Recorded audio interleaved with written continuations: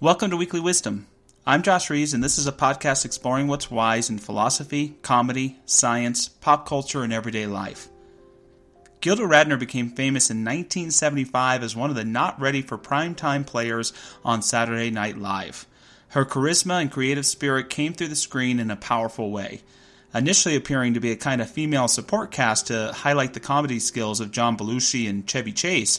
Within a year or two, Gilda was a centerpiece of the show. My favorite skit from the very first episode of Saturday Night Live begins with Jane Curtin in a courtroom.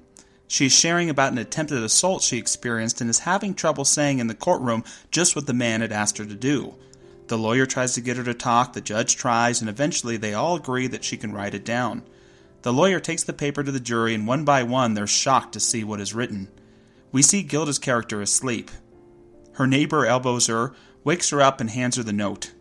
Gilda reads it and without saying a word gives the man a big wink, nods her head, and gives him an OK sign. A classic moment in television with a punchline that didn't even take a word, just a presence. Gilda's presence shined not just on screen and stage, but in her personal life. This happened in a very public way when Gilda began sharing about her struggles with ovarian cancer. She wrote a book called It's Always Something. Gilda brings humor, humility, immense authenticity, and grace to her experience in a book that has been inspiring those with cancer and their loved ones for decades. She tells a story of getting blood work done early on in her feeling crummy and not knowing the cause. I stopped in the lab to give my blood. The technician came out, wrapped the rubber strap around my arm, took my blood, hurriedly took the card that I had filled out, and went back to her seat in the laboratory. She had never even looked at me. On my way out, I stopped just around the corner to go to the bathroom. Sitting on the toilet, I realized that I was in the bathroom where you give urine samples, and there was a little box on the door that went directly into the lab. Through that little door, I could hear the technician yelling at the top of her lungs, "Oh my God, that was Gilda Radner! I can't believe that she came in here. I didn't say hello, I didn't even look at her. God, this is her blood, I can't believe it." I just sat there with a smile on my face thinking, I hope she doesn't drop it on the floor. Gilda shares openly about the experience of often feeling inhuman in a process like getting cancer treatment, as well as that process of being a celebrity going through it and feeling like the whole world is watching. When a dear one of mine was going through a cancer which would soon take his life, what broke my heart most was him sharing with me after a long phone call with his health insurance company. "Josh, talking to people has been my job for over 50 years. I can talk my way in and out of anything and have been training people to talk for almost my whole life. It took everything I had to advocate for myself, and my heart breaks when I think about all of those out there who don't have the same skills I have. Having cancer is one thing. Going through it is often as difficult, if not worse." Gilda shares about the struggle to continue to be herself, and yet adjust as well to the realization going through cancer that things are different. After losing her hair in chemo, she shares, "I had to go out to my weekly doctor's appointments. Jean or Jody would drive me, and I'd slump down in the car with a hat or scarf on my head.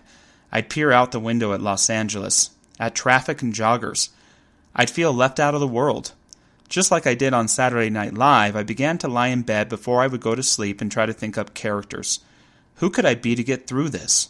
Friends invited me to a dinner party, and I wouldn't go because I couldn't think of who to go as. Let's face it, there aren't many women with no hair. I thought maybe I could put on a turban and go as Winnie Mandela, or maybe as the female Telly Savalas. I worked on it every night lying in bed, then all day long. But if people came to the door, I would hide in the house, ashamed and angry.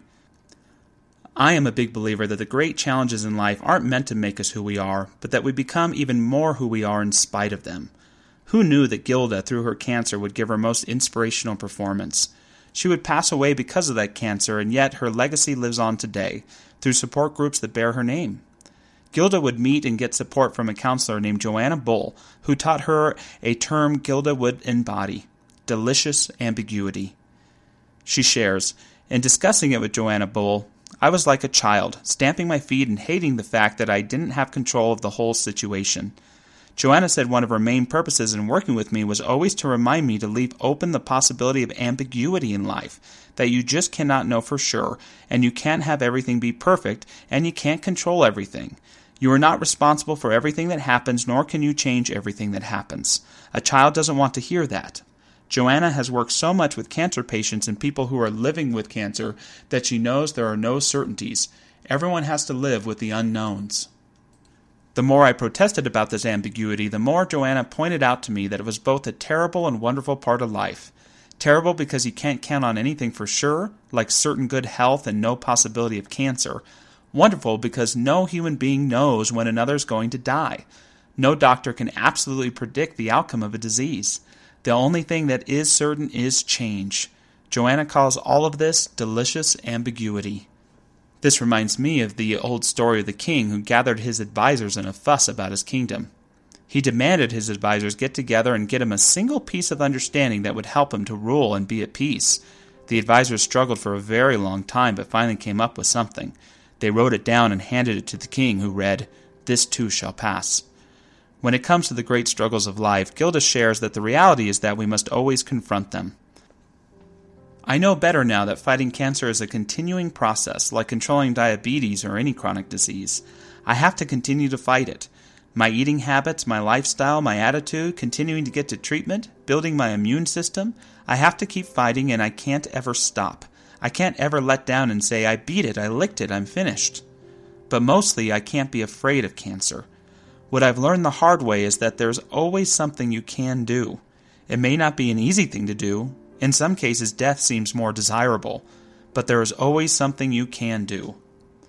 And Radner goes on, ending her book not knowing, but as a reader, we know what would become. She shares, I wanted a perfect ending, so I sat down to write the book with the ending in place before there even was an ending.